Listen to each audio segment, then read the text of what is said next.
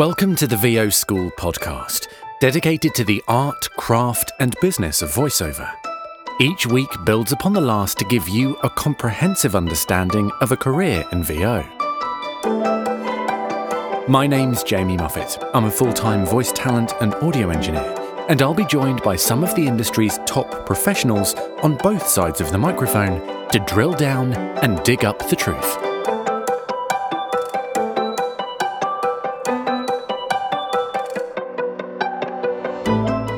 Hello, welcome to the VO School podcast. And today we're talking about DAWs, and I'm thrilled to be joined by Tim Tippett and Emmett Andrews. Now, every time the three of us talk, it's never a short conversation, and today is no exception. So I'm going to keep this intro very brief because we did kind of ramble on for quite a long time. So before we get on to the interview, I'm just going to do the usual bits of housekeeping. Now, you can find us on all of the social media platforms. Well, I say all, it's Facebook, Twitter, and Instagram.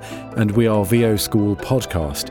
Now, in every episode these days, I feature questions from the audience, and I usually ask those on the day of the recording in the VO School Podcast group.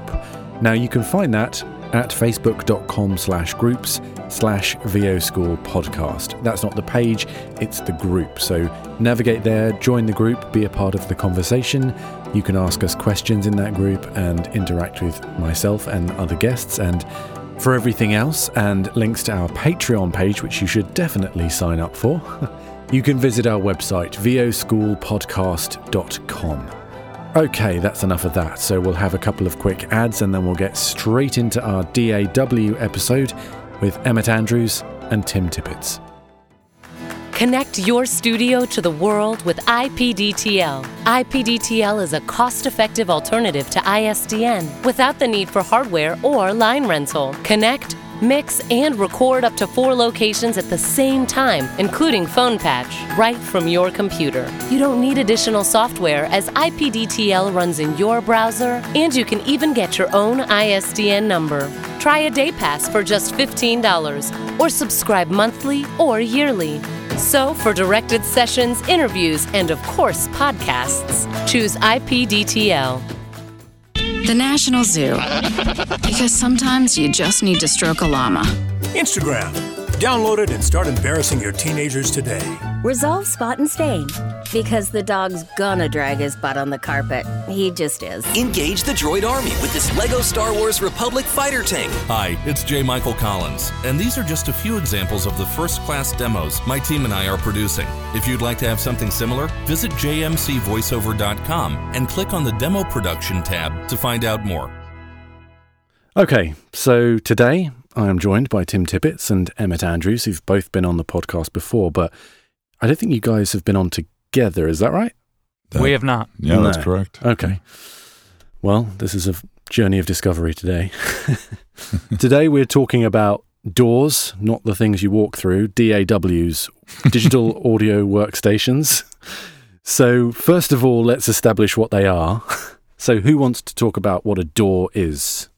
Emmett, go for it, man. Oh, come on. All right. Okay. So a DAW is a digital audio workstation, and it's essentially software that gives you a way to bring in your audio so that you can record it. It's pretty simple. You know, it has an interface.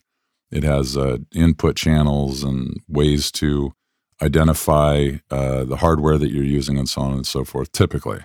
And then once you record it in the DAW, you can do any number of things, which is edit, create, and apply effects. There are single track in waveform. There are multi-track, all sorts of options. So that's the kind of 5,000-foot view. DAWs can be as simple or as complicated as you can possibly imagine. It just depends on which one you're using. But yeah, I think that's a more or less a good wrap-up of what that is. And it's a software application. It's not anything hardware. Yeah, it's a software application, correct, yeah. So it's kind of like, the best way to think of it is like a giant tape, amazing tape machine that you can record on, but it's all on software, and it's writing to your hard disk in your computer. Yeah. And I think we're pretty much there now that everyone uses a computer to record to. No one's using hard disk recorders or tape? I don't know. I know some guys who are using 2-inch tape, and really, oh yeah, it's not too far from me. It's probably just a few miles from me, and he's got this amazing, massive machine that he just swears by, and it's 2-inch tape analog, as well. 2-inch or inch, yeah, it's whatever it is, it's massive, and he swears by it, man. Because you get that certain harmonic whatever. I'm guessing he's not using the 2-inch for a whole lot of voiceover work. No, that's what I was thinking. No, this is a studio where they record bands. But, that's different. Yeah, but yeah, no one in voiceover. If you're using tape in voiceover, stop doing that. Yeah, what are you thinking? You're just making your life needlessly tough. So first of all, before we get started, we'll just get our allegiances out the way. What do you guys use as your DAWs? Well, it's going to be the same answer. Adobe Audition here. I use Audition. I use Pro Tools on a daily basis, and I use Twisted Wave pretty regularly also. Oh, Twisted Wave. That's interesting. Why did you go the Twisted Wave route? Because of its simplicity. Also, it's about the only thing that I think works really, really well on an iPad or a phone. Yeah. And so I just duplicated it on my MacBook as well. Yeah, I have to agree with that. I haven't found anything that records as well as Twisted Wave does on an iPad or an iPhone, for that matter. Right. Yeah, I agree. I use Twisted Wave on my iPad. It's great. Now, that being said, if you are running anything in post to affect your VO, that's not so easy on the mobile.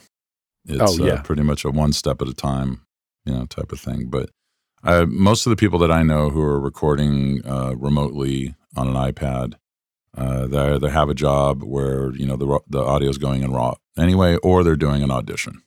Typically. Mm-hmm. Yep, that's exactly what it is. Yep. Yeah. I have Pro Tools and I use Audition, but just because I don't want to buy a second license and iLok and all that kind of business, I use Audition at my other studio and Pro Tools at my home studio. So I'm a bit of a tight ass that way. Okay, so we've mentioned a couple of brands here. So I'm just going to list a load of them so you can be familiar, everyone at home who's listening. If you hear a brand such as Pro Tools, Logic, Audition, Reaper, Twisted Wave, Audacity, Studio One, Sonar, Ableton, which I don't think anyone uses for voiceover, but I'll list that anyway. GarageBand, Cubase. Tim, you had a list earlier. Did I miss any? No, you just covered all of them and then some. So that's pretty much. Shaw, Harrison, Mixbus. I just thought of those two off the top of my head.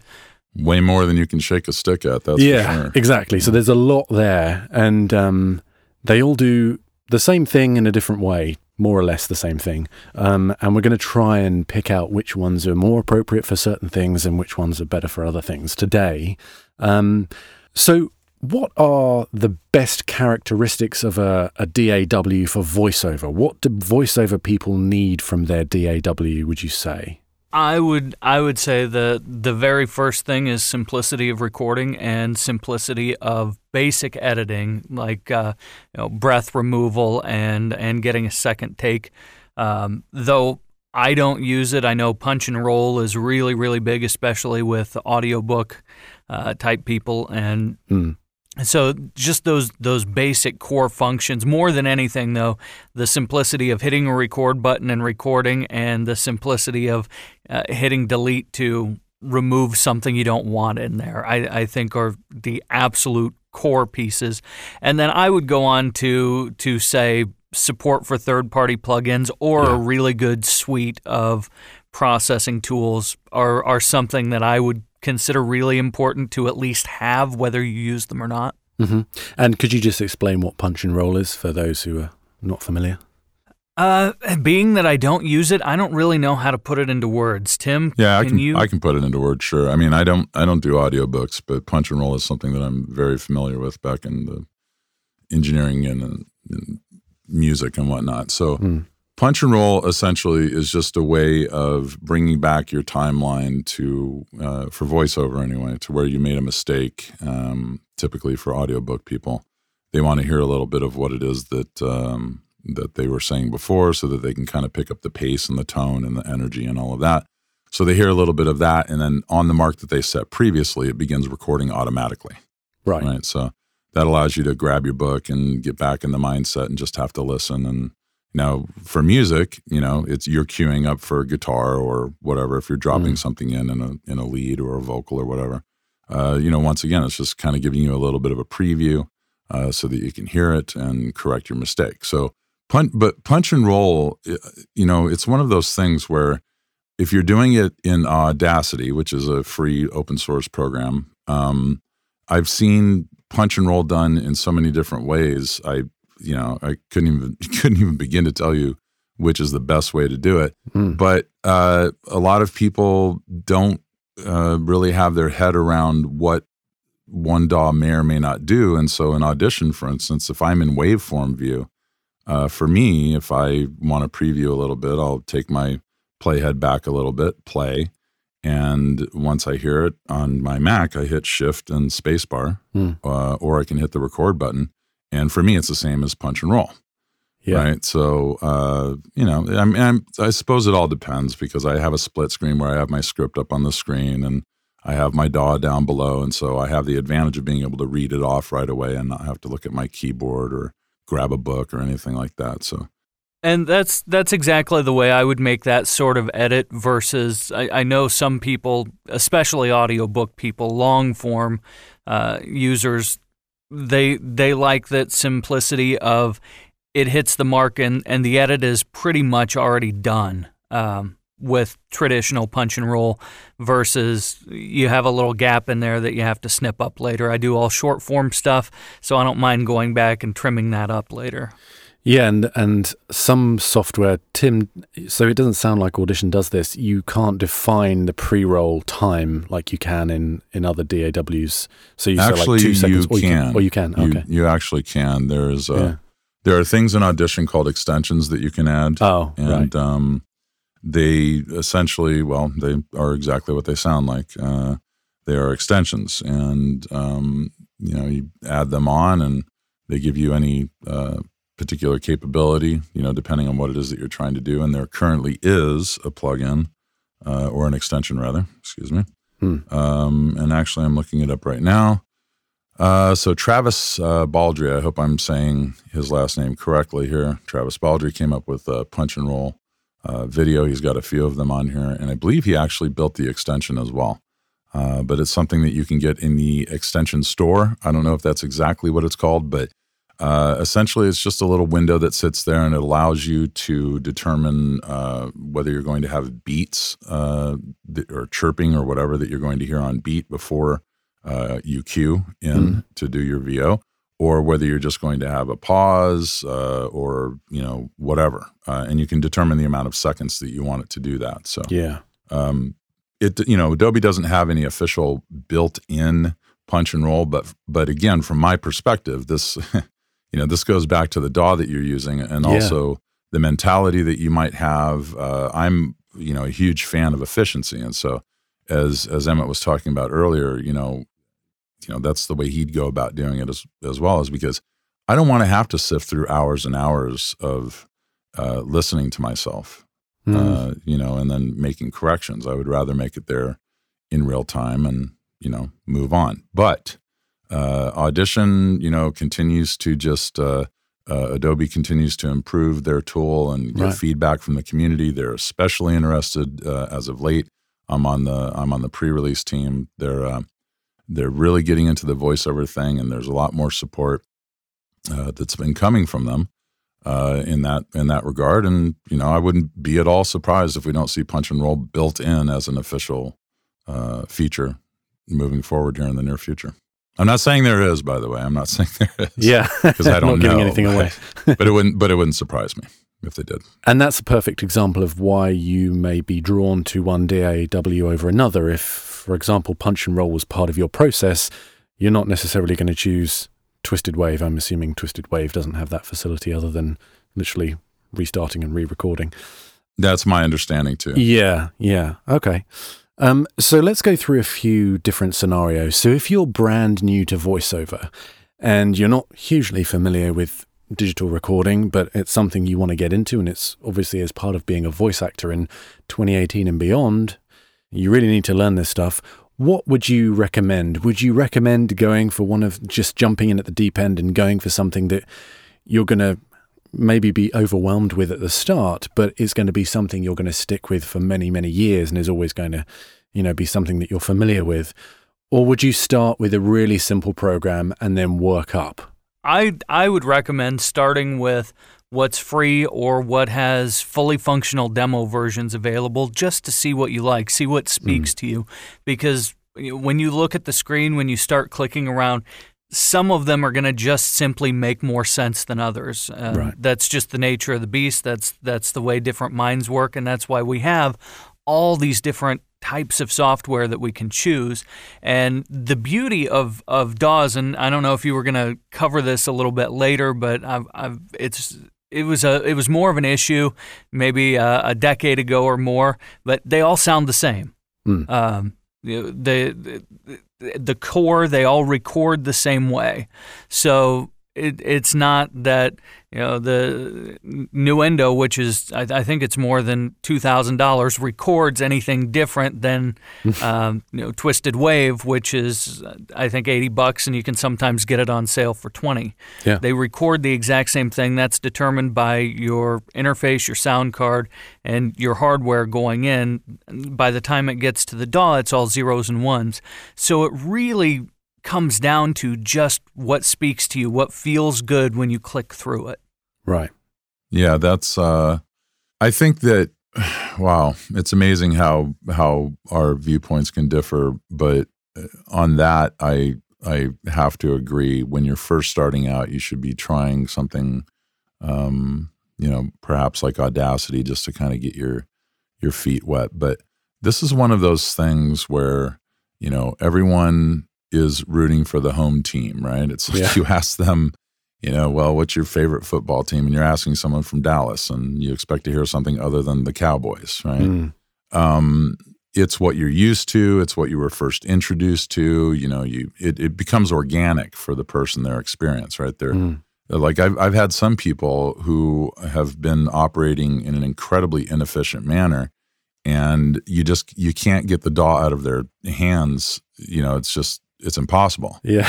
They just will not use anything else. And, that's understandable. But, again, if you were to ask me, I would say, look, Adobe Audition like all day long, right? Right. And I could give you a list of reasons why, and I'll stick by that. But, it for people who are listening out there, just understand this. If you get into Audacity, for instance, it's open source. You don't have any official support in the way that, a larger company that you're paying for the software, and that makes sense, right? Because you're getting what it is that you pay for. Can you record? Will it record the same bit rate and sample rate and so on and so forth? Yes, absolutely. But just understand that you're not going to get the support that you typically would, and or updates that you typically would from a larger company. And you may, also not get a lot of the features that a more premium package would have. So, but there is one specific snag with Audacity that I'm going to jump on, even though it's real technical. I don't know how much this is going to resonate with anybody. I know it'll make sense to at least the two of you. Audacity on Windows machines cannot use ASIO drivers, which are the standard for pretty much every DAW on the market. That is basically a direct pipeline from the interface into the DAW software, bypassing anything that the operating system might do. And because Audacity is open source, it can't use ASIO drivers. So that means the audio has to go through Windows in some way, shape, or form. And on some systems, depending on settings, it can resample the audio, it can change the audio, it can do things to the audio. So it is possible with Audacity that you'll get a slightly lower quality recording than you will with everything else on the market. Yeah, and I've had people drop their buffer size in order to get rid of, for those who are listening out there, buffer size is the amount of processing power, or time rather, that you're giving your computer to process the audio in real time. And so when you lower that, what you're trying to do is you're trying to get less what's called latency, which is you're speaking into the computer, it's moving into the DAW, and then back out through your headphones. And of course, there's going to be a delay there. And the longer that you give that DAW to chew on that data, or your computer to chew on that data, the more pure the signal or the actual recording is going to be. And so as a result of the problem that Emmett just described, some people are dropping their buffer size so they don't have that latency when they're listening through the software in real time. And because of that, the quality of the audio degrades, and it could be in the form of static, clicks, dropouts, all sorts of stuff. So that what Emmett just described for me from a pro's standpoint is a total non-starter. It's just not even an option. And I'm honestly quite ignorant of the way PCs operate. So that's the equivalent of using Core Audio, Emmett? So Core Audio is a little bit smarter design than what the Windows architecture is. The Windows architecture, Windows likes to take control of things. It likes to have its hand in everything. So the Steinberg company, to get around that, invented ASIO, and they made it, it's free, but it's not open source. So it's free for manufacturers to use, and that's why it's a standard, but it's not open source, and that's why Audacity can't use it, because they can't distribute the open source code for it. Core Audio doesn't have that same problem. Apple isn't so worried about taking control and changing things. So Core Audio already allows for that direct pipeline. It already allows for that direct communication with minimal to no interference from the operating system. Right. Okay. All right. That's clear. So that actually leads nicely onto this question: Mac or PC? Simple question. Mac. Yeah. So okay. We're going to get angry letters. No, I understand, but I have something to say about that.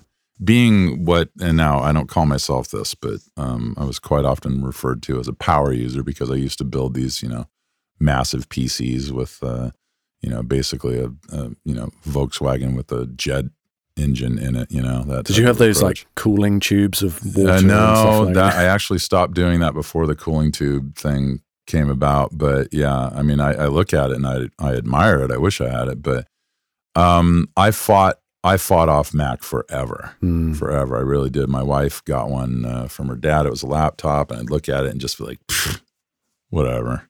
And she's, oh, it's great. It's awesome. And I go, what, Safari? What are you kidding? It's not a name of a browser. I want a real name. And it was just one of those things I just fought off forever. And then eventually I switched from the Droid to the iPhone, and then I saw the seamless experience she was having between her iPhone and her Mac.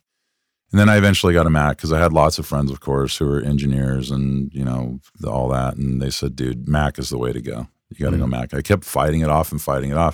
But I have to say, since switching to Mac, there's just no way I'm going back. And people can make the argument about, video processing and all of that. And then a Mac user can say, yeah, what about the new 5K Max that's, PC killer and, rendering farms, massive, amazing computers. But we're talking voiceover here. Yeah, that's right. And I have never had a better experience and a more reliable experience than I have through all of the Mac stuff, because the hardware and the software is fully integrated because Apple makes all of it, number one. Right, they don't let anyone through the door that's not approved and fully vetted. And on the Windows side, you have an operating system, which, Emmett was talking about it earlier. Windows likes to control everything. Ever since they took over Skype, it's been a complete disaster. So Microsoft, if you're listening out there, help, please. They won't be. They won't. Yeah, they won't be. But yeah. But anyway, the thing is that if you think about this, Microsoft is a software development company. Dell is a hardware company. Okay. IBM is a hardware company. Those are disconnects, number one. Now you have literally hundreds of thousands of vendors making hardware and software, and they're not talking to each other. Yeah. Okay. And so you bring all of this together, and this is why, Microsoft lets the public basically troubleshoot their OS. All right. That's been my observation, and it's always been that way. And anyone who understands what the blue screen of death is, that's when your PC just goes, yeah, sorry, I give up. And you got this blue screen and it says, thread count, whatever, and a bunch of code that, you just can't possibly understand. And so anyway, from my perspective, that's my case. I'm glad I finally got to do that on a podcast and, talk to the masses about why it is that I switched to Mac. So for all you PCers out there, I'm sorry, I'm a traitor, but I went to the dark side. And as this relates to DAWs, when a DAW manufacturer brings out a new bit of software or they make an update, it's easier for them to write that code for Macs because they're, for example, the 2011 MacBook Pro, they know what that is. They know all the components. They know what the hard drive is and the graphics card and so on and so forth. But PCs, it's the Wild West. You could have a PC. That's right. For me, it's much more about hardware than the operating system. I have no problem with the Windows operating system. I'm fine with it. It's personal preference to me when it comes to the operating system. But the hardware, the amount of differences that can happen with PC hardware, the amount of different components that can be used is just astounding. And there is no way for hardware manufacturers to test all those different combinations or even 1% of those combinations. Whereas with Apple, they use pretty much the same brand of components throughout their entire line. Everything's very uniform. It's easy to test, and they can usually get their hands on the exact thing that their users, that their customers are going to be using. And so it just comes out to be a more stable package right out of the box. This is me not hating on PCs. I'm actually, believe it or not, I'm recording this on a PC right now. What? I've still got PCs. I am. It's true.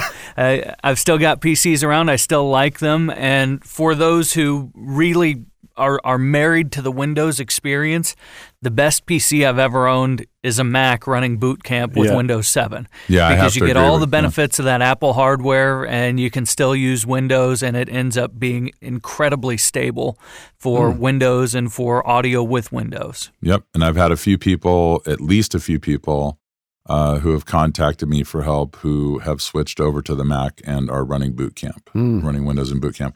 And now another thing is, being with my R&D background, research and development background, and systems builder type of person, I keep, stats and I'm looking at metrics. And the reality of the situation is that 80% of the problems that people come to me with, they're on PCs. Right. And so if that means anything to anyone out there, I was a Windows tech support guy when I worked at Sweetwater. That was my role, and I sat between two Apple guys. And I would say the amount of phone calls we both got were pretty equal, but the PCs were actually having technical problems. The Mac problems were almost entirely just a very quick, simple fix. Right. Yeah. Because they know the system. They know the system that they're dealing with when they speak to the client. Oh, okay, I've got a 2015 MacBook Pro. Okay, I know what's going on. Yeah, but to be fair, I do want to say one thing. If I were a gamer, it'd be PC all the way. There's zero question about that. Well, this is interesting.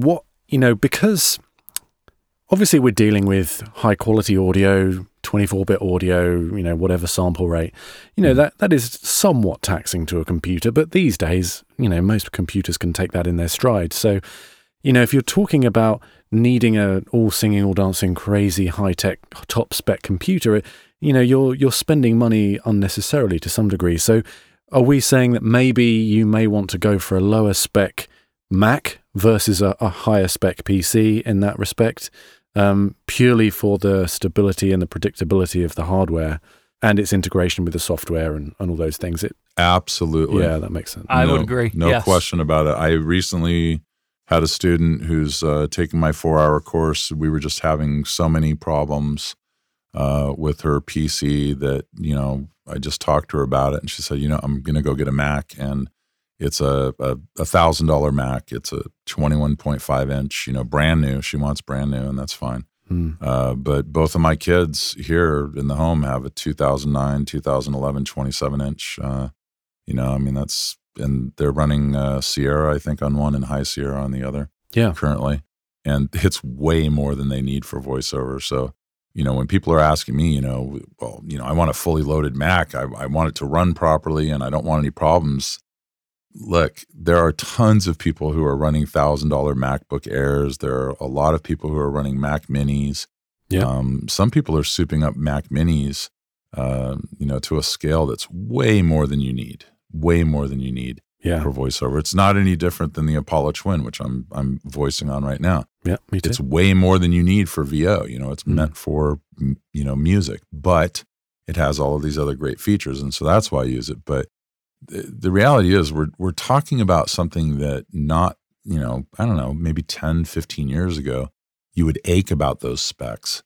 But audio compared to the things that people are doing out of so-called home studios, which I now call pro studios because the paradigm has completely shifted now. Mm-hmm. But these people are, and I do it too. I'm running After Effects and Premiere and doing all these, like high-end things on my 2013 Mac laptop. Right, yeah. Right, and I'm not even, like, audio is an afterthought for me. Like, we're recording this whole thing right now, and I've got probably, 20 different windows open. I'm always researching. I've got like 25 tabs open on my web browser, and I'm not sweating it at all because it's just audio. Any more system specs are almost entirely irrelevant. The only one that still matters really is hard drive speed, because that tends to be where things get stopped up with audio if the hard drive isn't fast enough. Right. But every other modern processor on the market and any modern computer made with any sort of RAM, it's fast enough. It's fast enough to handle multiple tracks of audio, high resolution audio, no problem at all. It's just that hard drive can be a sticking point, and you really only run into that on PC laptops for the most part. Right. And now pretty much all DAW programs are like 64-bit, so they can use the full power of the machine to process everything. So, okay, let's drag this back to DAWs because that's the subject of today. So what are the cheaper or free DAWs lacking? That's a really, really tough question. Not much. No. It's very little stuff that's lacking. Pro Tools has some added things that probably don't have much application for voiceover, things like complex routing that other programs can't do as well. But for the most part, it's really not about having the features.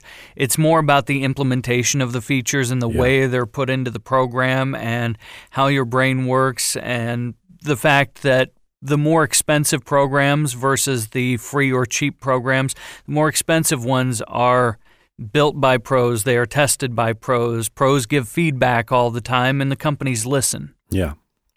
Yeah, and if you're running a business, you want to be able to get it back up and running if something goes wrong, or you want to feel that connection with the software so that you can operate it quickly and you're familiar with it, and it's an enjoyable process as much as possible.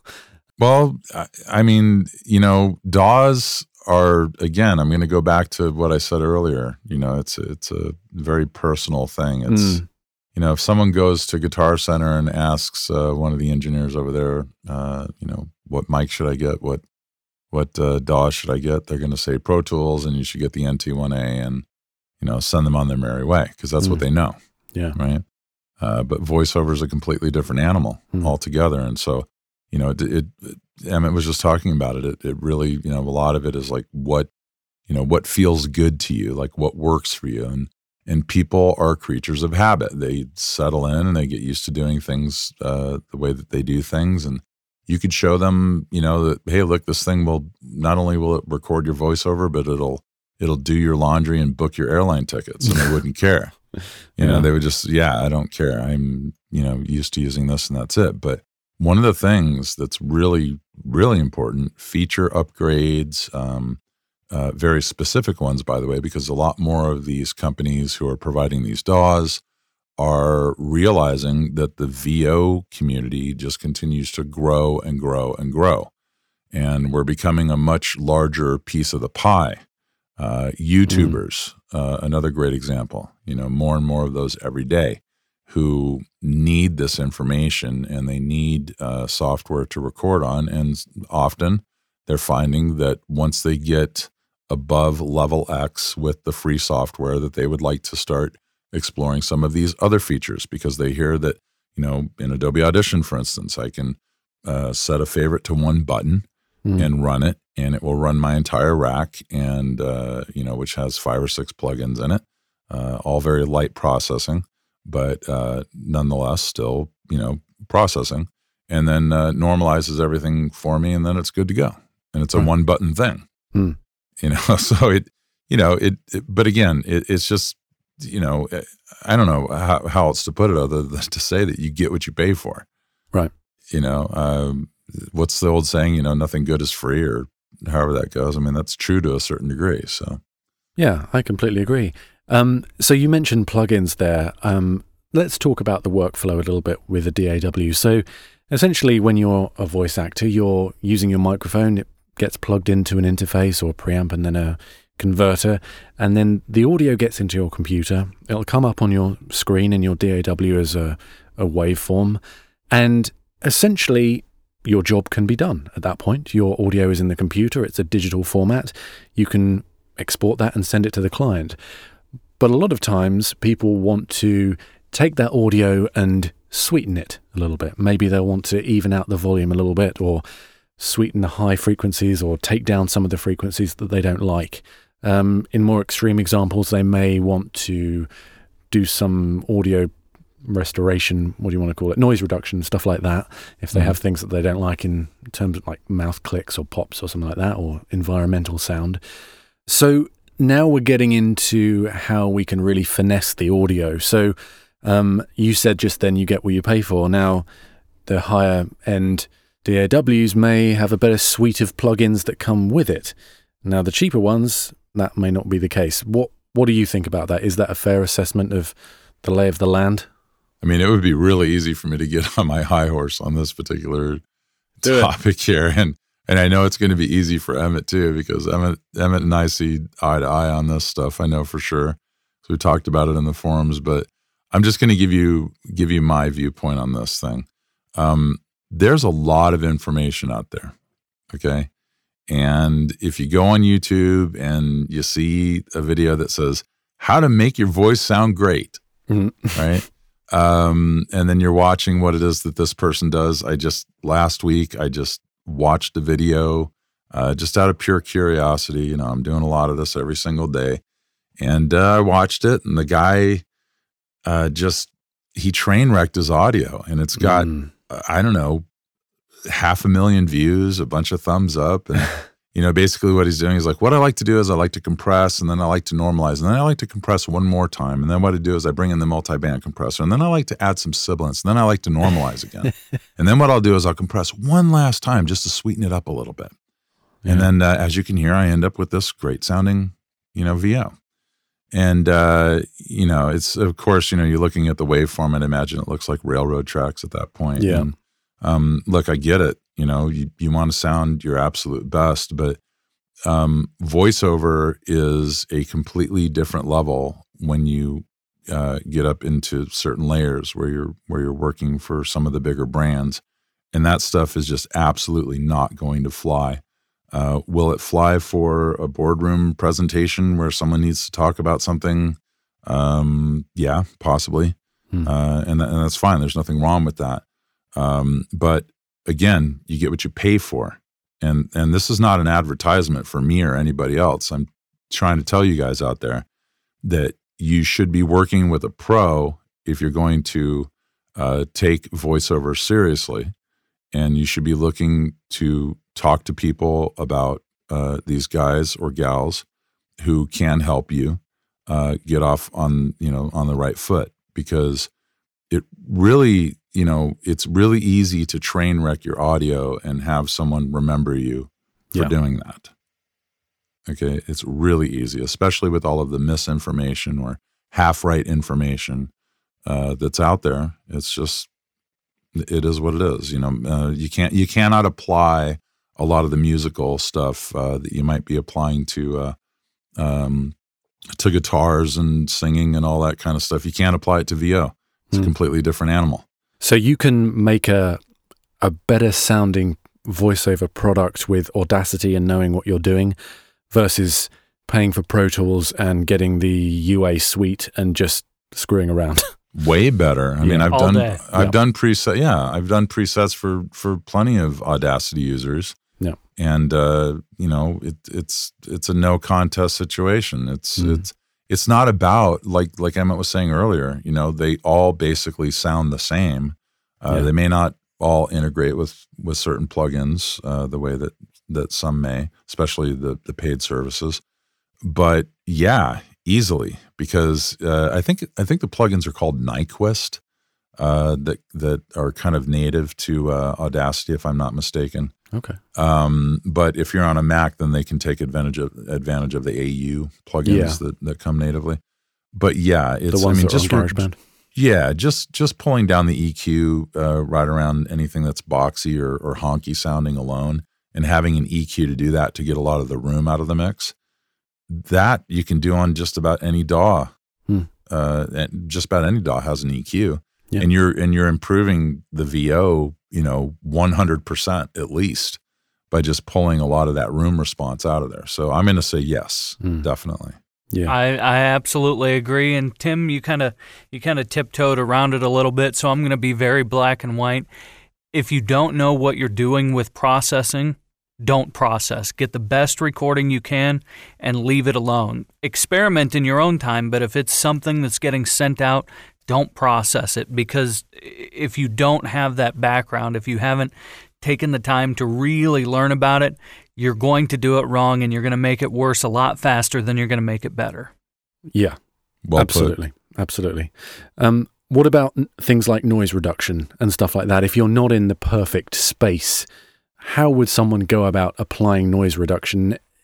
Sometimes they may have to do that. Some of these pieces of software come with noise reduction built in.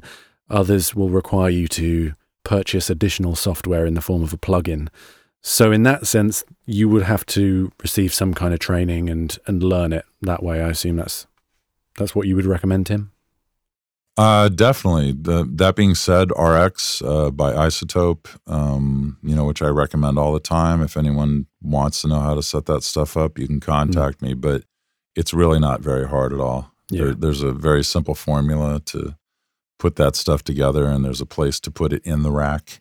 It almost doesn't matter with the RX stuff, but it kind of does. So there's a better place to put it in the order of the rack than you otherwise would. But a lot of the native noise reduction, I'm just not a fan. I haven't seen a DAW yet that can outperform iZotope's RX. It's hands down the winner. The funny thing, though, I know where you're going with this, but the funny thing, sometimes I use the Audition noise reduction, and it seems to do a better job. And I don't know why in certain circumstances.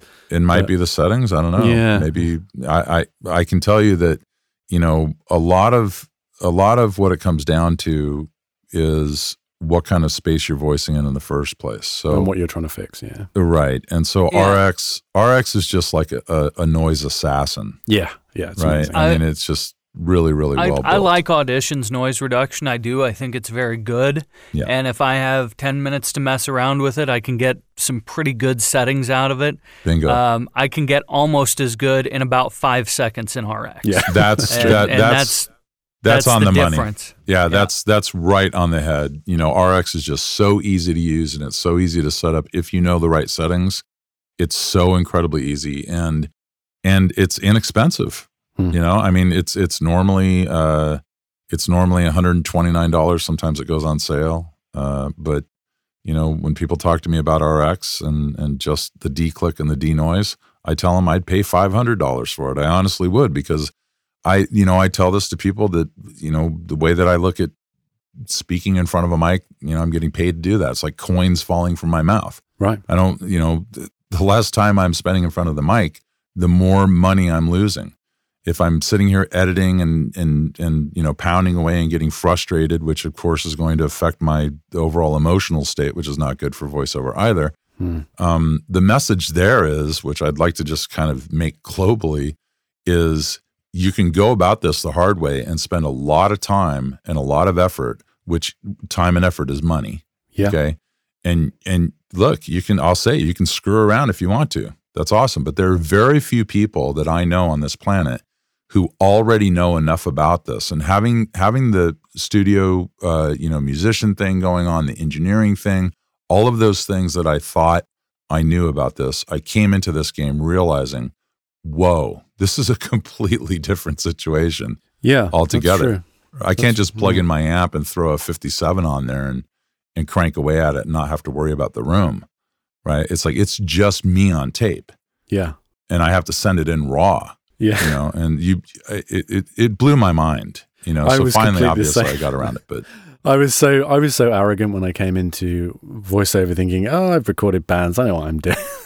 But voice is so unforgiving, like literally the tiniest little thing. Well, and you haven't just recorded bands, you've recorded like major bands. I think that says a lot about, you know, the gap between the whole YouTube crowd who are saying, you know, here's what I like to do to make something less sibilant, or here's what I like to use for compression, or you know, Uncle Johnny was an engineer and he says, well, we used to compress guitars at, you know, 6-7 to 1. Yeah. So just go with that, kid, you know, and then they, So anyway, the point is that you can spend all of that time and effort and to, you know, like just digging and digging and digging and trying all sorts of stuff, which, look, I'm not going to lie, there's a benefit to that because you get to know the nuts and bolts of stuff. But you're getting to know the nuts and bolts of stuff the hard way when you don't need to. There are people out there who can teach you and help you, and they're readily available.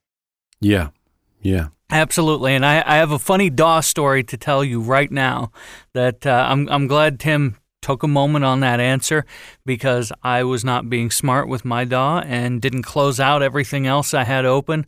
And I glanced over and saw that the recording had stopped because I ran out of hard drive space. So that's my DAW story for the night. I'm rolling again, but Jamie, you're going to have to do a little bit of editing on your side. That's awesome. I love it. That's going to screw my sync right up. Medic! That's perfect. Oh, well, that was perfect timing for that to happen. That's sort of do as we say, not as we do.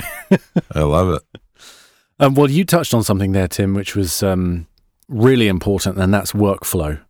And, you know, let's move on from someone starting in this industry to someone who's working and who's busy. So how important is that? You know, I mentioned this earlier, you know, is it worth going up the software food chain or jumping straight in? One thing that you do have to expend a lot of time and effort on, and I think it's worth it in the end, is learning shortcuts and stuff like that so you can whiz around. Now, I'm super comfortable on Pro Tools, and I know enough shortcuts so that I, you know, can chop things up in real time as it's going.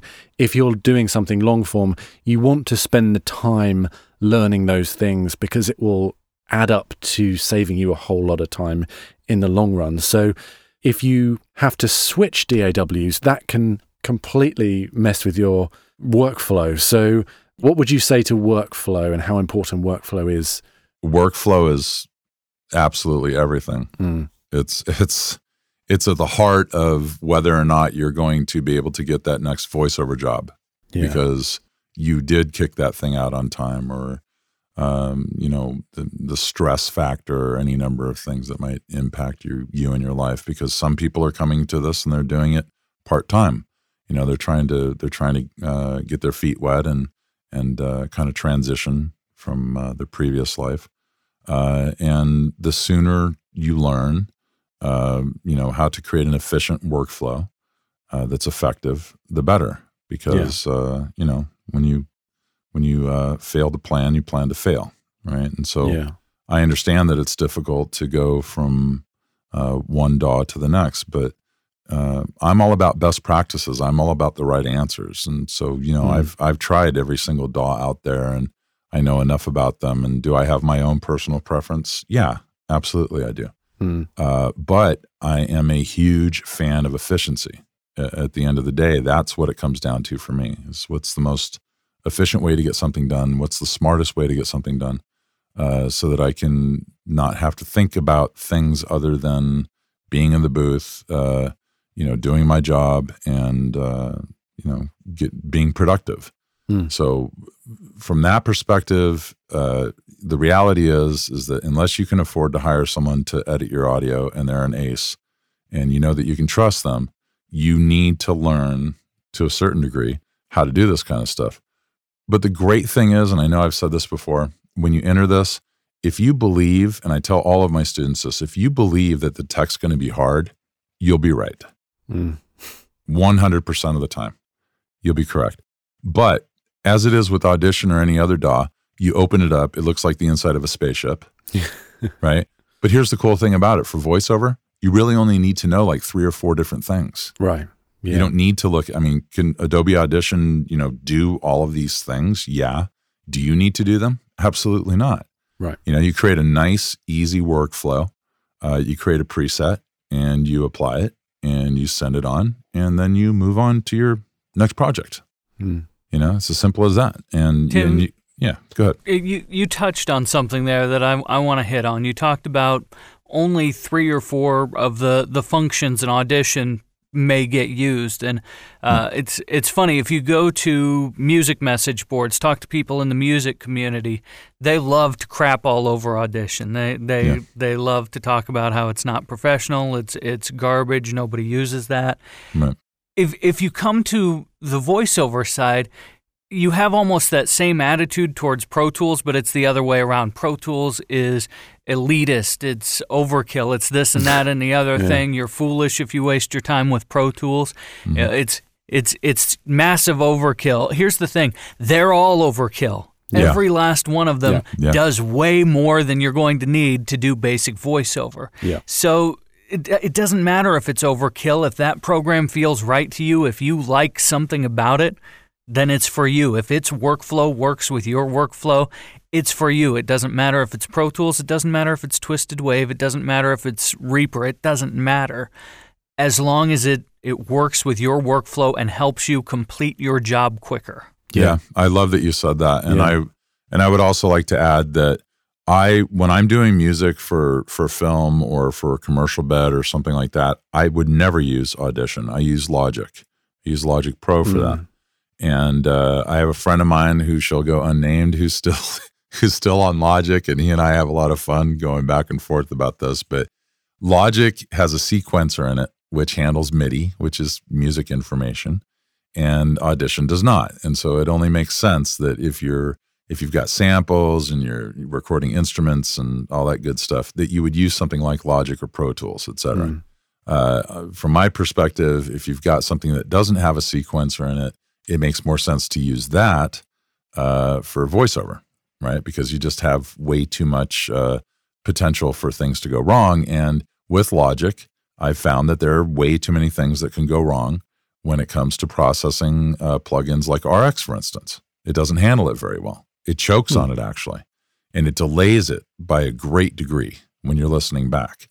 Audition, it doesn't at all, right? So it really depends on the application. And so, yeah, Emmett, spot on, man. I mean, it really depends on what you're doing, who you're talking to, and it also depends highly upon the level of sophistication that of the project that the person is involved in. Yeah. If someone asked me to write, something for, I don't know, for film or something like that, and they said, but we need you to do it in Audition, I'd say, well, you better go get somebody else. Yeah. Yeah, that's right. It's not going to happen. I'm not doing it. I mean, there are very few times where you're asked to do something that is really going to tax, from a client, that's really going to tax your DAW. I like Pro Tools because I feel like I can do anything that anyone requires of me. So the other day I had to match my voice to something that was Dutch, and I don't speak Dutch, of course, but so I needed the video to sort of get cues onto what point I was hitting with my English. So it was quite easy for me to just bring the video into Pro Tools and do it that and sync it up that way, which is not necessarily the case with others. But that's such an extreme example. Very few times, if someone asked you to do that and you had Twisted Wave and it didn't have a video function, you would say, well, I just can't do that. You need to give me a script with timestamps, Well, just on that note, I wanted to say I got a buddy, Carson Beck, who just recently put together a tutorial for Pro Tools that he shared with me on, because I asked him, how do you do this, that, and the other thing? Because I support all sorts of, DAWs, of course. And I said, hey, can you do that for me? And what he sent was amazing. His workflow and the way that he does stuff, so he figured out the best way to operate inside that DAW. And so again, it just goes back to, and he's got, he's a musician and a very good one, and he's good with engineering and all that stuff too. And so if he prefers Pro Tools over Audition for what it is that he does, hey man, if it works for you. And I've seen some people fly with Pro Tools, just amazing, amazing. and that's what they're used to using. And so it becomes incredibly efficient and productive for them. And there's nothing wrong with that. You're an Audition fanboy and I'm a Pro Tools fanboy. Yeah, and that's totally fine. I couldn't edit audio any faster and anything else just because of the workflow in Pro Tools, just because I'm so used to it. But that's just my preference. And it's, it's like you were talking about earlier, it's just familiarity. I've just been using it for so many years. So it's just normal for me. But when I went to Reaper, because it's actually not too dissimilar, I find, Reaper to Pro Tools, that was quite an easy switch. But when I tried Audition, I had to completely rewire my brain. I was like, what's going on? Why is it doing this? Why can't I just drag this end? Yeah, I get that. I get that from my. I work with some cinematographers who sometimes I teach them how to use this stuff too, and they're the same way. They're already working in Premiere, and the workflow is really not that much different. Yeah. But once you get into waveform view, their heads explode. Yeah. They're just like, what is this? It's like, it's the simplest thing ever. Yeah. Like you're just looking at the raw audio and you're getting you're zoomed in, and then they go, oh, yeah, that's pretty simple. Yeah. It's no longer multi-track or in the single track in Premiere, so once you show them, then yeah, it makes sense. But again, Jamie, you were raised on Pro Tools. Yeah, exactly. Right? I mean, you've recorded tons and tons of bands, and it's what you're comfortable with, and exactly. Yeah, right on. I'm in Audition and Pro Tools every single day. Both of them, I'm pretty well bilingual between the two of them. Pro Tools is my primary working platform. Audition is my cleanup. If I gotta bang something out real quick, I go to Audition. If I have 10 more seconds I can spend on it, I do it in Pro Tools. If I'm in the middle of working on something in Pro Tools and I need to record somebody else, they come in, I'm recording them in Audition. And so I keep both going all the time, and I have to stay fairly sharp on both of them. Emmett is DAW-lingual. Yeah. That's right. Copyright Tim Tippett's 2018. I can't believe we've banged on for so long, and I've got this massive list of things that we need to talk about, but we just don't have time. It's so annoying. But we'll do a follow-up episode of this. Just real quick, so how do people find out what works for them? Emmett, you mentioned earlier trying free or cheap trials. That's probably the way to go, isn't it, to find the DAW that works for them? Yeah, there's a lot of that stuff out there. I know Reaper will let you use it restriction-free, and I think if you like it, you're supposed to pay $65. If you make less than $20,000 using it, something like that. They have weird pricing structure, but it's all kind of on the honor system. So you can use it as much as you want while you're deciding if you like it or not, which is really, really cool. Audacity is obviously free. I'm pretty sure Adobe has a 30-day trial of Audition, so you can go in and find out if that's right for you. Yep. Pro Tools has Pro Tools First, which is a somewhat dumbed-down version, but it's got the essential workflow of Pro Tools, so you can decide if you like that or not and want to pursue that further. So it's just a matter of hunting around and trying whatever you can get your hands on and seeing what makes sense. And usually if you try 2 or 3, one of them is going to kind of click with the way you think. Adobe Audition I've always thought of as kind of being like Microsoft Word in the way it edits. It's almost like highlighting and deleting text. You can copy, you can paste, and it all is like working within a Word document. And so I think that's one of the reasons it's appealing to a lot of people, because the edit view has that similar Microsoft Word type feel to it. But that's not right for everybody. It's right for a lot of people, and it's just see what feels good to you. All right. Perfect. Yeah, I think that's a great answer. We were talking about this earlier about how I'm going to be kind of dusting off the VO Tech Guru brand on YouTube to start doing some more kind of shootouts and comparisons. And we're going to be doing a lot of Pro Tools stuff, Audacity, Twisted Wave, Audition, and so on and so forth. So that'll give people the opportunity to actually, go in and see for themselves what the features are. Yeah. And so, hopefully that'll help people. But anyway, there's the plug for VO Tech Guru. YouTube. Right. Great. Yeah. Well, we've got time for a couple of very quick questions. Do you guys have time to do a couple of quick questions? Absolutely. Real quick? Yeah. Okay, great. Okay, so Ken Edwards, and I think this is probably directed at you, Tim, he says, what is the best way to insert a correction into a track using Audition?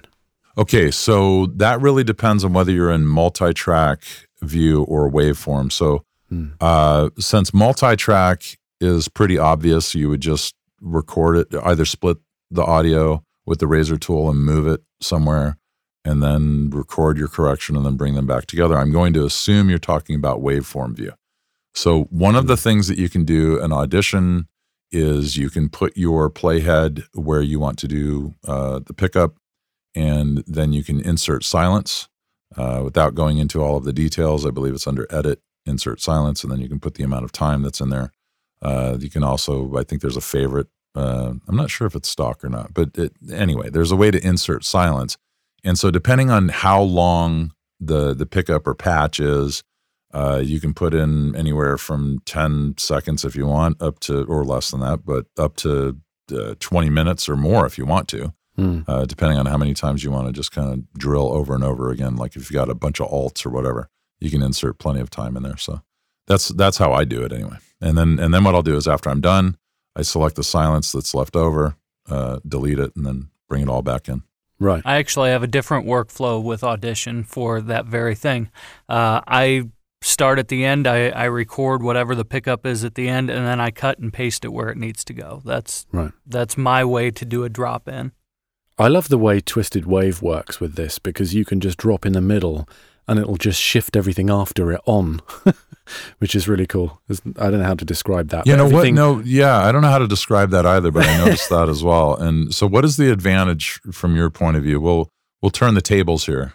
Why is it that you like it doing that? I think it's cool because you don't have to worry about rolling over anything that you've recorded after. Oh, yeah. After that section. So I don't know, how would we describe that? So if you've made a mistake in the middle of your voiceover and you want to drop in some audio, you can do that on that track. And every piece of audio that is after that section that you've selected will just move forward in time to make space for this bit that you drop in, and then you can cut it back to replace that word or line. So it's non-destructive. It just keeps whatever audio you had recorded after the fact and just keeps pushing it forward. So that finally makes sense to me. So there you go. So we just covered 3 different workflows for covering a very basic task, and we each have our favorites, and that just kind of shows you just how broad it can be, and everybody has their favorite for their own reason. Yeah. Spot on. Right. Yeah.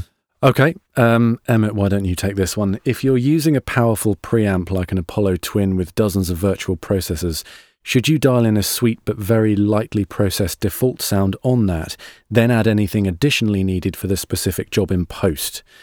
Now, when he says virtual processors, I think he's referring to plugins. So right, and when he's referring to preamp, he means the interface. Yeah. So, let's moving past the terminology. Should you use the plugins when you record with something like an Apollo?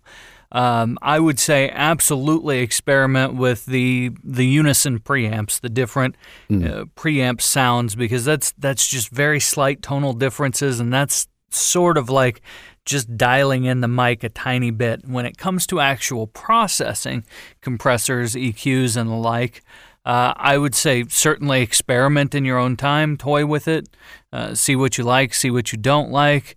Have some other people who you trust listen to it, other pros in the business, but don't send it until you're very, very sure that it's the right thing for you. And so with the Apollo, you can choose to have that processing on the way in and listen to it, but it doesn't get recorded, or you can record that processing into your DAW. So I don't think any of us would necessarily suggest, unless it was extremely light, extremely delicate, recording that process into or baking it into the audio before it even hits your DAW, because then you can't take it off. That's where it comes down to your experience level and how well you know what you're doing. Yeah. My processing is primarily hardware, and so that's the way I work. I've also spent hours dialing that in, and I've read every single manual for every one of those processors 10 times, and I still continue to tweak, and I'm talking like 16th of an inch turns of a knob, and if you're not willing to go to those lengths to get it exactly right, then absolutely don't write it on the way in. Yeah, and the Apollo is great. So if you like hearing that processing for your performance, you can have it. Just make sure that that button isn't selected, that it's recording to tape. I forget what that button's called, but it's just monitor and record. So basically, the difference between the two is one, UAD you're record, hearing the UAD effects. mon, yeah. One is you're hearing the effects. So typically, a singer will want some comfort reverb, which back in the day would be thrown out of a send and a return to an effects rack, so they could hear actual reverb and feel comfortable in the mix while they're singing, but it wouldn't actually print to tape. Yeah. Right? The actual effect, just the vocal, so that the engineer could go back and apply whatever effects they want to it after the fact. But for anyone who's listening out there, the Apollo has DSP, which is just real-time processing of effects. So it could be EQ, it could be compression, it could be gating, any number of things. And they emulate a lot of famous preamps in there and EQs and whatnot. So to give you an example, I'm just going to, I'll do something here real quick so the people out there can hear what it is that I'm talking about. This is an area that's very boxy in the voice in EQ. As you can hear, I'm very, very boxy right now, which is typically what we have in a lot of booths. Yeah. This would be something that we would pull out and down to make it sound a lot better. If we were to do something like make the voice sound a lot fuller, then we would boost this up. And this is obviously way too much, but to give you an idea, would be one of many effects that you can use. You don't need any help in that area, Tim. Yeah, reverb. And thanks. I appreciate it. Well, my voice is actually pretty shot today, so. Sounds terrible. Yeah, I appreciate that. Yeah, it does. Whatever. Anyway, so to give the people out there an idea of what it is that we're talking about, it's that's what it comes down to. Is you can do this stuff in real time, so you can open up your sound like this, or bring it back down, so on and so forth. And so when you're printing to tape with that, you're committing those effects, and once you commit those effects into the hard drive, you can't pull them back out. Okay. And Emmett, I actually think that you have, because we've talked about this before, why don't you explain a little bit about post effects versus pre relative to the level of capabilities that we have in DAWs today?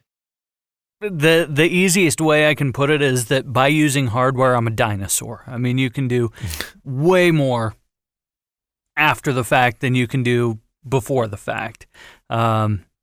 And also, if you do it wrong on the way in, you have ruined it for anyone who's going to try to work on it in post. And if you make one decision that post engineer doesn't like, it's ruined, and he or she is gonna throw up their hands and stomp around and curse you, and you're probably not gonna get hired again. Yeah. So anything you send with processing, you have to be absolutely sure. And in my case, I've got a whole stack of processors running, and it all amounts to it sounding like there's really nothing running at all. That's right. The final goal. Yeah. That's so well put, and that's the way that I put it to a lot of people who contact me, is because they're told not to process, and that's understandable, because you have at least 80% of the people out there who go, wherever they get their information, YouTube, whatnot, they get their information, they overprocess, they send it in, and they're never forgotten in the wrong way. So when you are removing something like boxiness from a booth, or you're rolling off noise on the low end where your voice doesn't exist anyway, or you're declicking the right way and denoising to get rid of the stuff that we don't want, if you're at least doing that, then you're not so-called processing as far as the engineer on the other end of the line is concerned, if you're doing it correctly anyway. Yeah, they're looking for clean. You're getting rid of the stuff that they don't want anyway. Yeah, that's right. You're saving them a step, but before you do those things, be sure that they're done right. Right. Hire somebody once. Hire me. Hire Tim. Hire somebody who specializes in listening to these things and can make recommendations, can help you build a preset, can help you hear the things that maybe you're not trained to hear or your room won't allow you to hear, and get it done right, and then that becomes your processing, and you can do it confidently and know that it's not going to be off-putting to anybody. What people don't want, what engineers really don't want, is something that sounds like 1984 radio, where it's heavily compressed, and you're trying to sound big and ballsy if you're a guy, or you're trying to sound 10 years younger by cranking up the highs if you're a female. That's what they don't want to hear on the far end. Yeah. Spot on. Yeah, absolutely. Okay, great. Unless you guys have anything else to add about DAWs, DAWs, whatever you want to call it, I think we can call it a day. So thank you, Tim. Thank you, Emmett. Any final thoughts? A lot of fun. No, it's just a lot of fun, and I'm glad to have met with two guys that I really respect in the industry who definitely have it right, and everything that we're telling you here today is the truth, Ruth. That's always a pleasure. I love talking to both of you every time. Absolutely. Thank you, guys.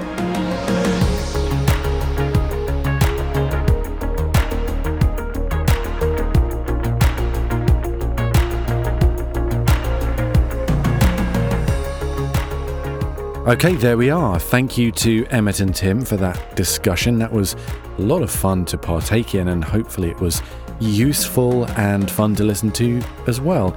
I know we kind of rambled around a little bit and went off on a few divergent paths, but I think we got to the point eventually.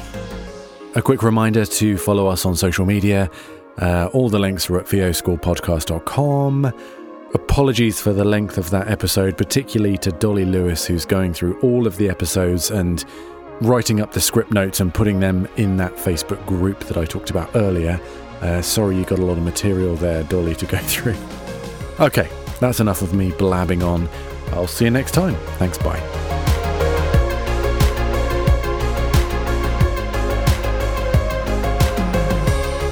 Thank you to this week's guests, our sponsors J. Michael Collins, IPDTL and Backstage Magazine. Thanks also to Kyle Marie Colucci and Chris Sharps for social media support. Special thanks to Patreon super member Angus Gunn. Join us next time for another class.